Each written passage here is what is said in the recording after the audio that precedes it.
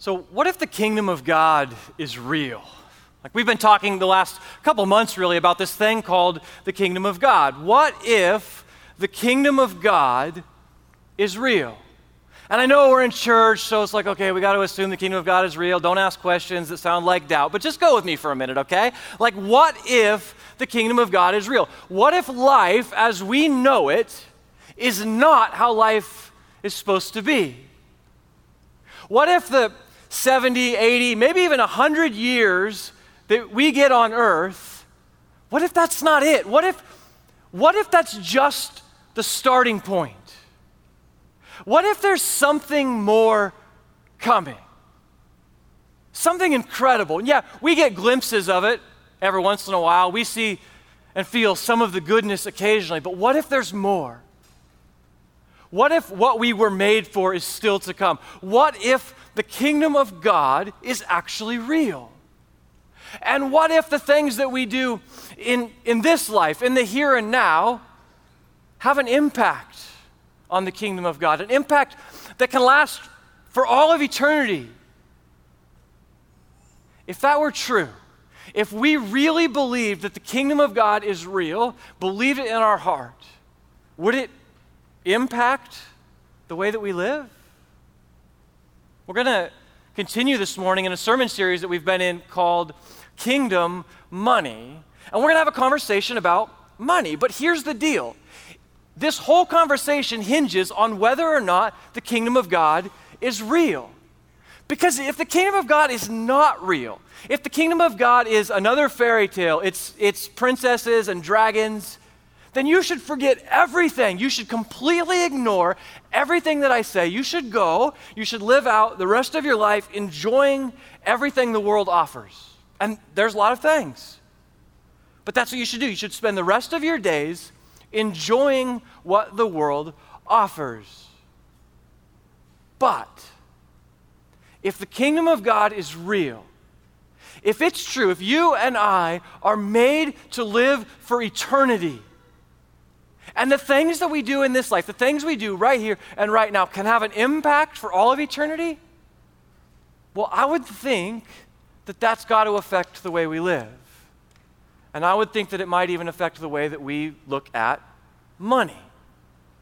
So if you got a Bible with you today, join me in Matthew chapter 6. Get your Bible out, turn it on, go to Matthew chapter 6.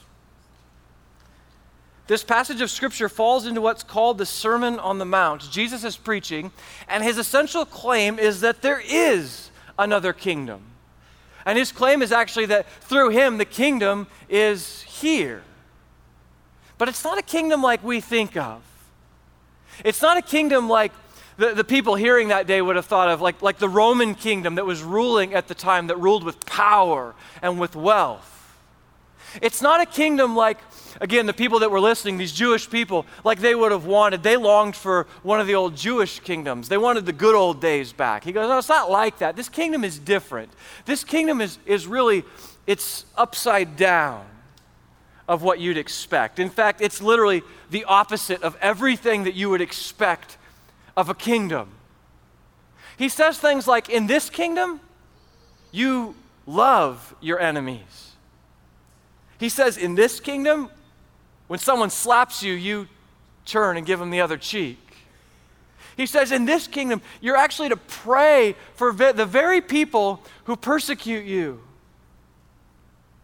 And for the people that had gathered to listen to him that day, there were so many that he went up and spoke sort of on this hillside where the people could gather below, and the natural lay of the land created like an amphitheater where a lot of people could hear him. And the people that were listening that day, and for you and I, as we listen today, there was something about what he was saying that was nuts. I mean, it was just straight up crazy. I wonder how many people actually got up and left because they thought, this is too much. And yet there's something about it that feels right, like deep down in our soul. That maybe it's everything we've ever wanted. Maybe this kingdom is the very thing that we were made for. But then it sort of takes a turn.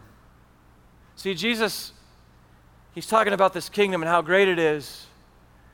But I wonder if he went too far because he starts talking about money. I wonder if people said, yeah, that's enough for me. I liked the Jesus show before, but I'm out on this one because new ideas are fun and they're exciting. But now, Jesus, it's going to cost me something. But if they stayed and listened, if we will listen today, I wonder if we might rethink the way that we look at money. Let me show you. Matthew 6, starting in verse 19, Jesus speaking, here's what he says. He says, "Do not store up for yourselves treasures on earth, where moths and vermin destroy, where thieves break in and steal. But store up for yourself treasures in heaven, where moths and vermin do not destroy, where thieves do not break in and steal. For where your treasure is, there your heart will be also." And so you're going to see this theme with Jesus. We like to talk about behavior because we can measure it, we can point to it, we can say that's right, that's wrong, that's right, that's wrong. It's not really how Jesus works. He doesn't talk about behavior. Jesus instead talks about our hearts. And so there's nowhere you're going to find where Jesus goes, this is what you do with your money. It's crystal clear, do this with your money. Instead, what you're going to see is Jesus goes, okay, I want you to think about money, and then I want you to reflect on what's going on in your heart. So we're going to dive into that a little bit. Let me keep reading. We'll come back. Verse 22, he says, "The eye is the lamp of the body. If your eyes are healthy, your whole body will be full of light. But if your eyes are unhealthy, your whole body will be full of darkness. If then the light within you is darkness, how great is that darkness?" Okay, that's kind of weird. We're not sure what that means yet. Keep going. Verse 24, he says, "No one can serve two masters. Either you will hate the one and love the other, or you will be devoted to the one and despise the other. You cannot serve both God and money." Jesus' favorite sermon illustration was money. He talked about money more than he talked about love. He talked about money more than he talked about heaven. He talked about money more than he talked about hell. Why? Because Jesus was just obsessed with money? No. Because money is a bad thing? No. Because Jesus is like the fun police and he just wants to take away all your money and not let you do any cool things? No.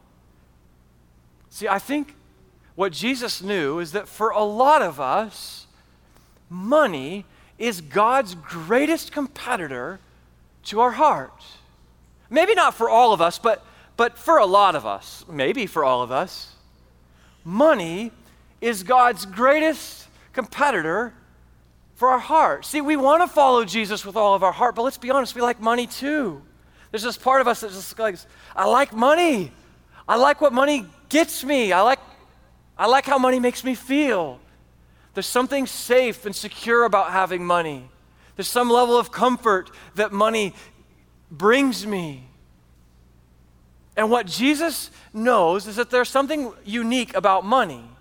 Something about it, it invades our heart and it competes for space in our heart with God.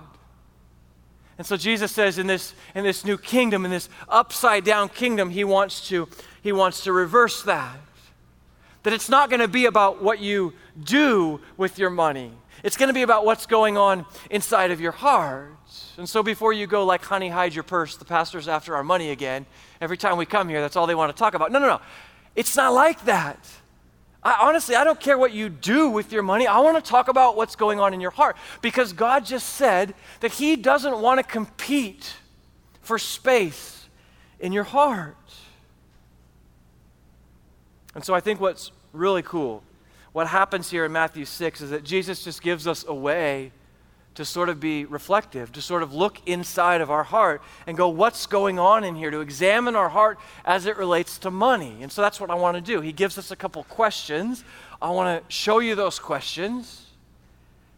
And we can kind of see what's going on in our heart as it relates to money. And I think if we're courageous enough to actually ask these questions of ourselves and talk to God about these things, we might even find out something about how we really view the kingdom of God.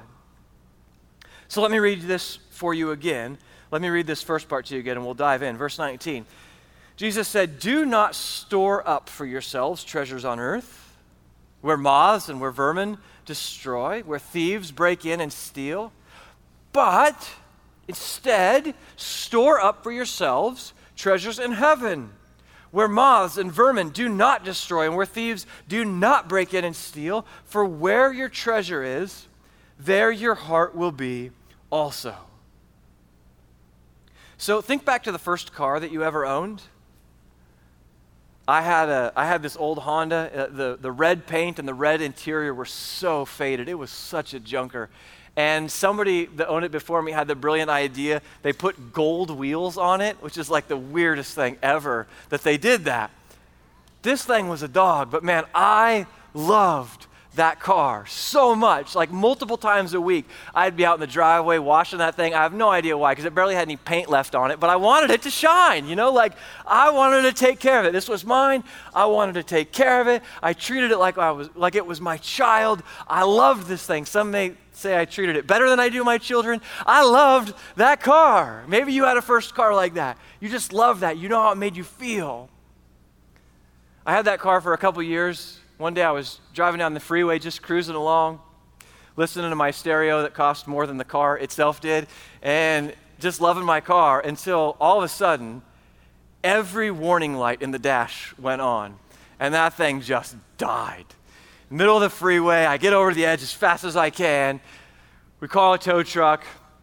They come, they take it to the mechanic, and the mechanic tells us what's wrong with it, and tells us that what's wrong with it is going to cost us more than the car is worth to fix it. And so my parents made the decision that we wouldn't do that. And so we took my baby to the junkyard, and we got $150 for scrap metal. That's all she was worth. What Jesus is saying is that every possession we own, not that they're bad, but that they won't last. It's not a matter of if, it's a matter of when, that everything that you own will break. It will decay. It will rust. You will lose it. Literally everything that you own will not last. And so Jesus' whole point, Jesus is a good financial advisor. Jesus' whole point, he says, don't settle. Why are you settling for stuff that's not going to last, that's going to be destroyed? You can invest in something that will last forever.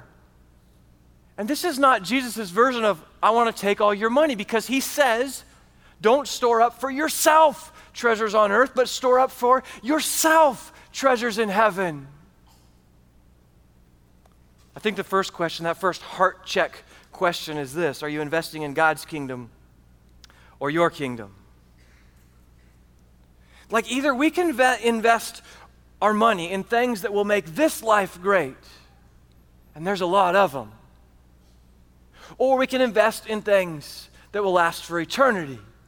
We can spend all our money and invest in this life, in earthly things, which are going to be destroyed, or we can invest in something that will last forever. Don't turn there, but I put it in your app. You can look at it later. The Apostle Paul says this in Colossians chapter 3. He says, since then, you have been raised with Christ. So he's talking to Christ followers.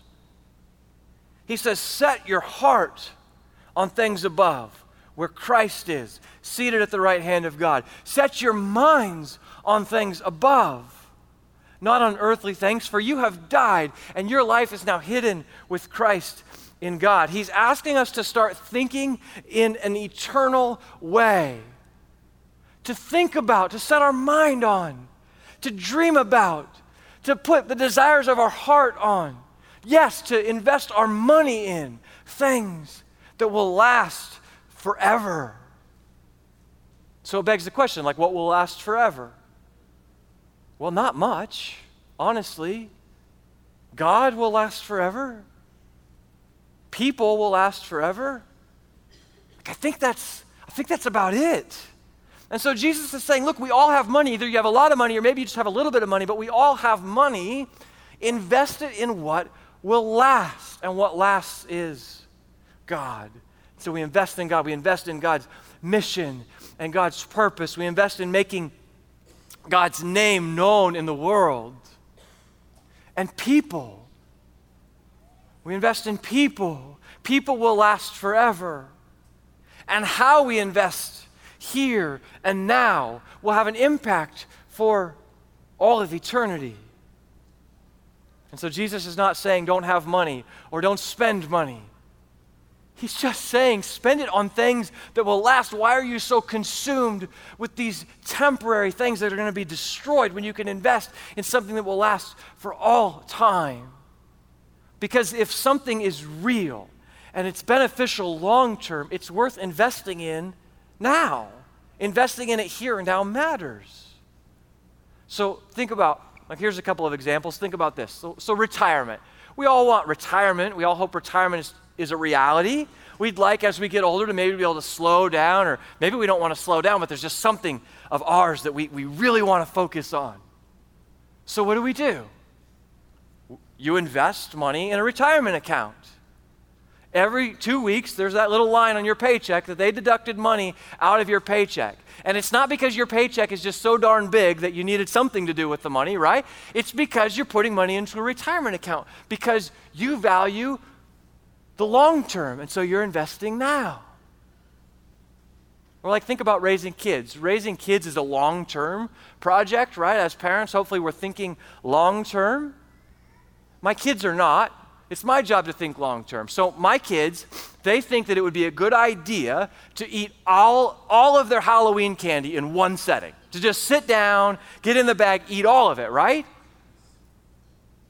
I think it would be a good idea for them to have teeth. And so I'm like, let's slow down a little bit. Let's maybe take it a piece at a time. It's my job to think long-term, to invest in them now for their future. We do this with education. We invest time and resources in education.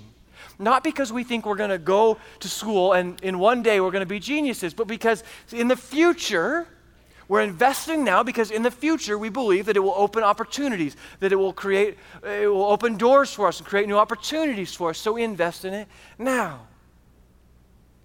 If the kingdom of God is real and it will last forever, then it's worth investing here and now in what will last forever. And the only things that are going to last forever is God and His glory and His people. And so those things are worth investing our time, our money, our energy into. I think that's what Jesus is saying.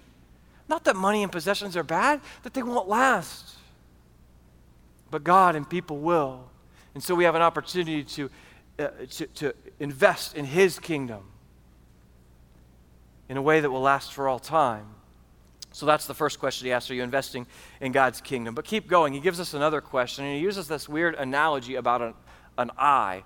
Something about if your eye is healthy or unhealthy, right? And it doesn't, maybe to us, make a lot of sense, but you could quickly Google this or do a little reading and find out that Jesus is using an idiom that would have been common language back then. And the language of the eye, he's really describing our heart. So here's what he's asking. Are you generous or are you stingy? And I imagine this is the part where people got up and were like, okay, that's enough. We're done listening to Jesus. I mean, when the Jesus Freak Show came into town and he's healing people and it's all this miraculous stuff, we liked that. We were down with that. But now, this is too much. You've crossed the line. Jesus goes right at it. Are you generous or are you stingy? And I think a lot of us will go, well, it depends on the day, it depends on the topic. He goes, no. Are you generous or are you stingy? Is your heart full of generosity and giving, full of light? Or are you stingy? It's dark in there. Let me frame it for you this way. If we believed the kingdom of God was real, if we believe that in our heart, and we believe that the things we do now will impact eternity, do you think we would be generous people or stingy people? I think we would be generous. I think we would want to invest in building up God's kingdom. And again, Jesus doesn't say what that will look like. I wish he did. I wish there was a bullet point list and Jesus goes, do this, do this, do this, don't do this, do this, don't do this, do this. I wish it was that easy. But instead he pushes on us and he goes, I want you to look inside. I want you to look at what's going on in your heart. I want you to ask God if there are places in your heart where you're being stingy. I want to mention one resource that has helped me so much. Pastor Joe mentioned it last week. I want to mention it again. It's this book called The Treasure Principle.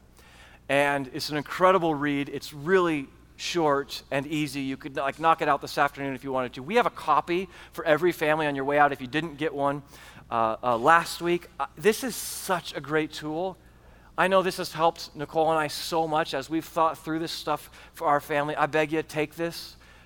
Give it a few minutes, read it, explore this idea of what it is to have a heart of generosity. And maybe you already do. Maybe you go, man, I'm crushing this generosity thing. Awesome. That's great. I would encourage you still, read it. See what God has for you. Back to Matthew 6, back to Jesus. Here's where he ticks off, I imagine, everybody. It's the final part. He says in verse 24, no one, I would underline that in my Bible, no one can serve two masters. Either you will hate the one and love the other, or you will be devoted to the one and despise the other. Circle, underline, highlight this. You cannot serve both God and money. And just here's my thought on this. Maybe you can relate. I like Jesus, but I also like money. And I'd really like to have a little bit of more of both of them in my life. I'd love more Jesus in my life. I'd like to have some more money in my life. Jesus is not saying that having more money is a bad thing. He uses the word here of a servant. He asks the question, do you serve God or do you serve money? And in this context, if you think about a servant was owned by someone. He's asking, what owns you, God or money? And as I read it, I'm waiting for an option C, right? Like, give me something else. I don't want those. I don't want to pick between those. Give me option C. Can I choose both? Here's how you know what or who you serve. What gives you hope? What brings meaning to your life? What do you want more of? More Jesus, more money? What in your mind would fix your problems? More money or more Jesus? And we want to say Jesus, but there's a part of us that thinks, if I just had a little more money, then life would be good. And I admit, there's an arrogance in me, in my heart, that goes, Jesus, okay, yeah. That works for everybody else. You know what, Jesus, you're right. No one else can serve God and money, but I can. I can manage that, Jesus. I'll figure out a way. Like, I can do that. I can serve you, God. I can also serve money. And Jesus goes, no, you can't. You got to pick one. You're going to pick one. You can't love them both. Which one are you going to pick? I can't answer that for you. Only you know what is going on in your heart. That's a conversation that you can have with God where you just go, God, am I being obedient to you? Or am I following something else? Am I putting my hope and trust in you, God, or am I putting it somewhere else? And it might not seem that important. It's just a little money. What's the big deal? I can manage money and Jesus. Jesus goes, no, you can't. And money is competing with God for space in your heart. And so my challenge to you is just, would you be bold enough? Would you be courageous enough to ask yourself those questions, to get alone with God and to just talk to him and go, God, where's my heart in all of this? Because guys, what if the kingdom of God is real? What if this life isn't really what we were designed for? What if Jesus is right? And everything that we're chasing in this life is going to be destroyed. But that we can make an impact now, here, today, that will last for all of eternity. What if it's all true? What if the kingdom of God is real? Would it change things if you really believed that in your heart? Would it change the way that you invest your money? The way that you think about money if the kingdom of God is real? Does it need to change? Pray with me.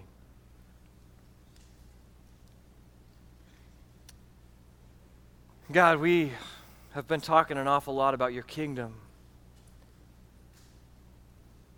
Because, God, we want to see your kingdom come crashing into our world. We want to see our lives and our world full of your goodness and your blessing and your mercy. God, the instant we say the word money or we read the word money in the Bible, we clam up. We go, no, that's ours. It's off limits. Don't talk to me about that. God, would you help us to open our hearts so that we could at least have a conversation with you? To say, God, where's my heart in all this? Is money competing for space in my heart? God, I know, at least for me, I need to repent of this fantasy that I'm living in, that I can manage loving money and loving you at the same time. God, I confess that to you. God, would you help us to see how we can make an impact here that will last for all of eternity? God, we're going to fall down. We're going to mess up. Would you walk alongside us, take us by the hand, pick us up when we fail? Remind us that we don't have to build our own kingdom because we've been invited into yours. God, thanks for your son, Jesus. Thanks for loving us so much. It's in his name we pray. Amen.